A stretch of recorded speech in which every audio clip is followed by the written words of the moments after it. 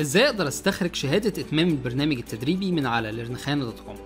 زي ما حضراتكم شايفين دي بتكون الصفحة اللي احنا من خلالها بنقدر نكمل البرنامج التدريبي ونتفرج على الفيديوهات بتاعته. وزي ما احنا شايفين بنلاقي هنا كل الفيديوهات الخاصة بالبرنامج التدريبي.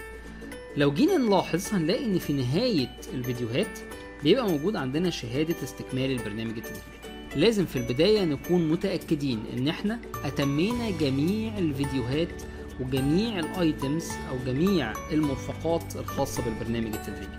ونتأكد من ده ازاي؟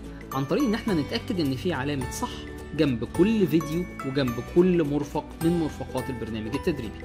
وما ننساش ان غير اتمامنا للفيديوهات وان يبقى كلها مكتوب عليها علامة الصح، لازم كمان نكون اتمينا الاختبار النهائي وحصلنا فيه على 90% فما فوق.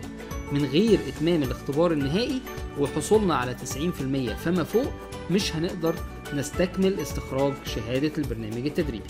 واخر حاجة مطلوبة مننا هي اتمام التقييم اللي حضرتك بتدي فيه رأيك على البرنامج التدريبي. بعد ما نكون اتمينا الثلاث حاجات دول، دلوقتي نقدر نضغط على شهادة استكمال البرنامج التدريبي وبنلاقي قدامنا الشاشة دي. كل اللي مطلوب منك انك تكتب باللغة الانجليزية اسمك زي ما انت عايز تشوفه في الشهادة.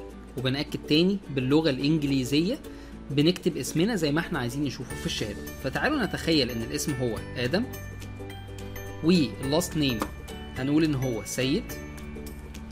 هنبدأ نضغط بعدها على اعتماد الشهادة. مهم جدا هنا ان احنا ناخد بالنا من نقطة مهمة جدا، ان احنا مش بينفع تعيد الخطوة دي مرة تانية. مسموح لك تكتب اسمك بالصورة الصحيحة مرة واحدة بس، وبمجرد الضغط على اعتماد الشهادة بيتم اعتماد الاسم ده وبيكون هو اسمك في الشهادة. فتعالوا نشوف مع بعض ايه اللي هيحصل. بيقولك هنا تهانينا لقد اجتزت الاختبار بنجاح ودلوقتي تقدر تحمل شهادتك. فتحميل الشهادة اللي بيحصل هنا ان هو ببساطة شديدة بيبدأ يديلك شكل الشهادة بتاعتك وتقدر تحملها كPDF. والشهادة غير انك بتحملها كPDF بتلاقي موجود فيها الفيريفايد نمبر اليونيك، بمعنى ان الشهادة دي صعب تزويرها لان الرقم ده بيكون موجود على سيستم learnkhana. بيبقى موجود فيها التاريخ اللي استخرجت فيه الشهادة والاسم زي ما انت كتبته بالظبط، بالاضافة الى اسم الانستراكتور اللي هو في حالتنا الكوتش محمد الشافعي. طيب هل في طريقة تانية اقدر احمل بيها نسخة من شهادة اتمام البرنامج التدريبي على learnkhana؟ الحقيقة في عندك طريقتين كمان. الطريقة الاولى وهي ببساطة شديدة افتح البريد الالكتروني اللي عملت بيه حساب على learnkhana، هتلاقي نسخة من الشهادة وصلتك على البريد الالكتروني. اما الطريقة التانية فهي طريقة بسيطة جدا، وهي انك تفتح البرنامج التدريبي بتاعك، تضغط على العودة لصفحة البرامج التدريبية وهتبص هتلاقي هنا في عندك علامة البريد. لو ضغطنا عليها هتلاقي ان انت وصلك من learnkhana مسج. المسج دي فيها لينك الشهادة بتاعتك. فدي كده طريقة رقم 2.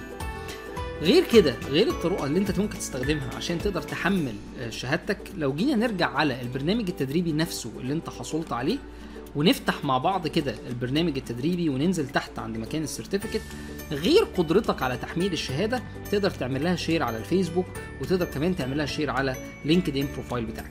كل اللي مطلوب منك لو ضغطت على انك تعمل لها شير على لينكد ان بروفايل بيطلب منك بعض البيانات البسيطة جدا، زي ايه هو عنوان الشهادة، زي اكتب الشهادة واخدها منين، فبتكتب ان انت حاصل عليها من learnkhana وتلاقيها اول حاجة بتظهر لك.